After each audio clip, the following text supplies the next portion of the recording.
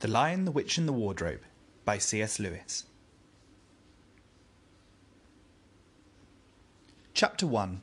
Lucy looks into a wardrobe. Once there were 4 children whose names were Peter, Susan, Edmund and Lucy. This story is about something that happened to them when they were sent away from London during the war because of the air raids. They were sent to the house of an old professor who lived in the heart of the country, 10 miles from the nearest railway station and 2 miles from the nearest post office.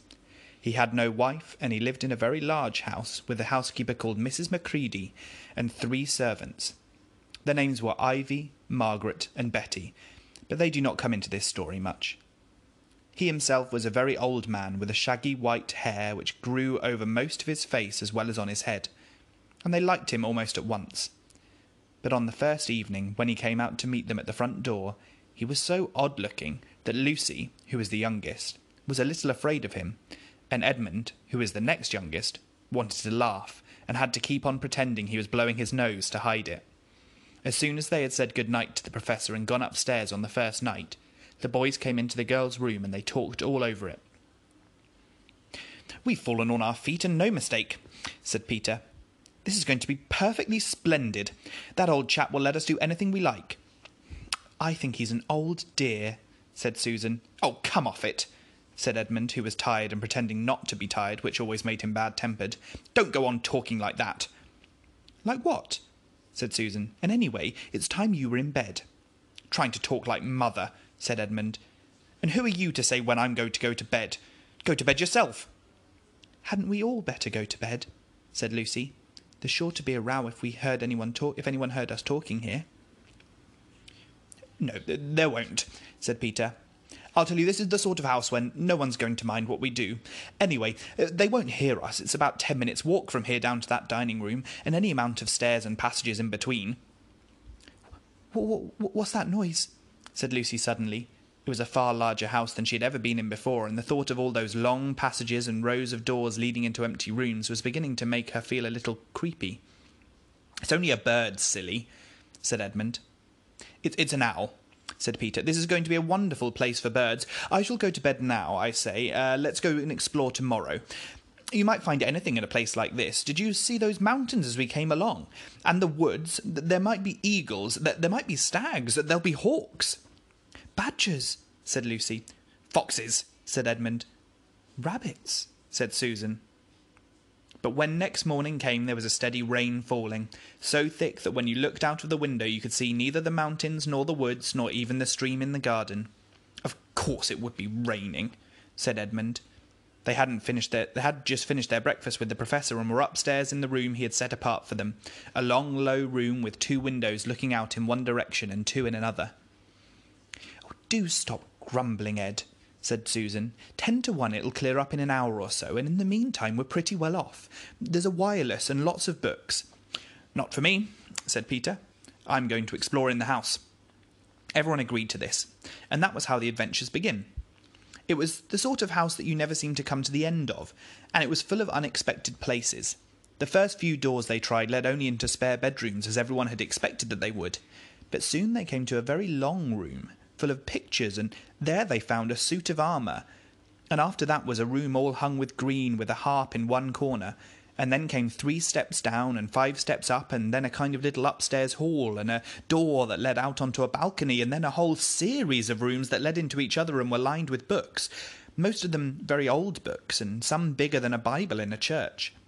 And shortly after that they looked into a room that was quite empty except for one big wardrobe, the sort that has a looking-glass in the door. There was nothing else in the room at all except a dead blue bottle on the window-sill. "Nothing here," said Peter, and they all trooped out again, all except Lucy. She stayed behind because she thought it might be worthwhile trying the door of the wardrobe, even though she felt almost sure that it would be locked. To her surprise, it opened quite easily, and 2 mothballs dropped out. Looking into the inside, she saw several coats hanging up, mostly long fur coats. There was nothing Lucy liked so much as the smell and feel of fur. She immediately stepped into the wardrobe and got in among the coats and rubbed her face against them, leaving the door open, of course, because she knew that it is very foolish to shut oneself into any wardrobe. Soon she went further in and found that there was a second row of coats hanging up behind the first one. It was almost quite dark in there, and she kept her arms stretched out in front of her so as not to bump her face into the back of the wardrobe. She took a further step in, then 2 or 3 steps, always expecting to feel woodwork against the tips of her fingers, but she could not feel it. This must be a simply enormous wardrobe, thought Lucy, going still further in and pushing the soft folds of the coat aside to make room for her. Then she noticed that there was something crunching under her feet. I wonder, is that more mothballs? She thought, stooping down to feel it with her hand. But instead of feeling the hard, smooth wood of the floor of the wardrobe, she felt something soft and powdery and extremely cold. This is very queer, she said, and went on a step or 2 further. Next moment she found that what was rubbing against her face and hands was no longer soft fur, but something hard and rough and even prickly. Why, it's just like the branches of trees, exclaimed Lucy.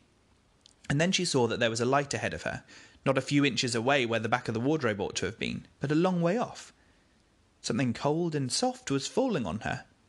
A moment later she found that she was standing in the middle of a wood at night time, with snow under her feet and snowflakes falling through the air.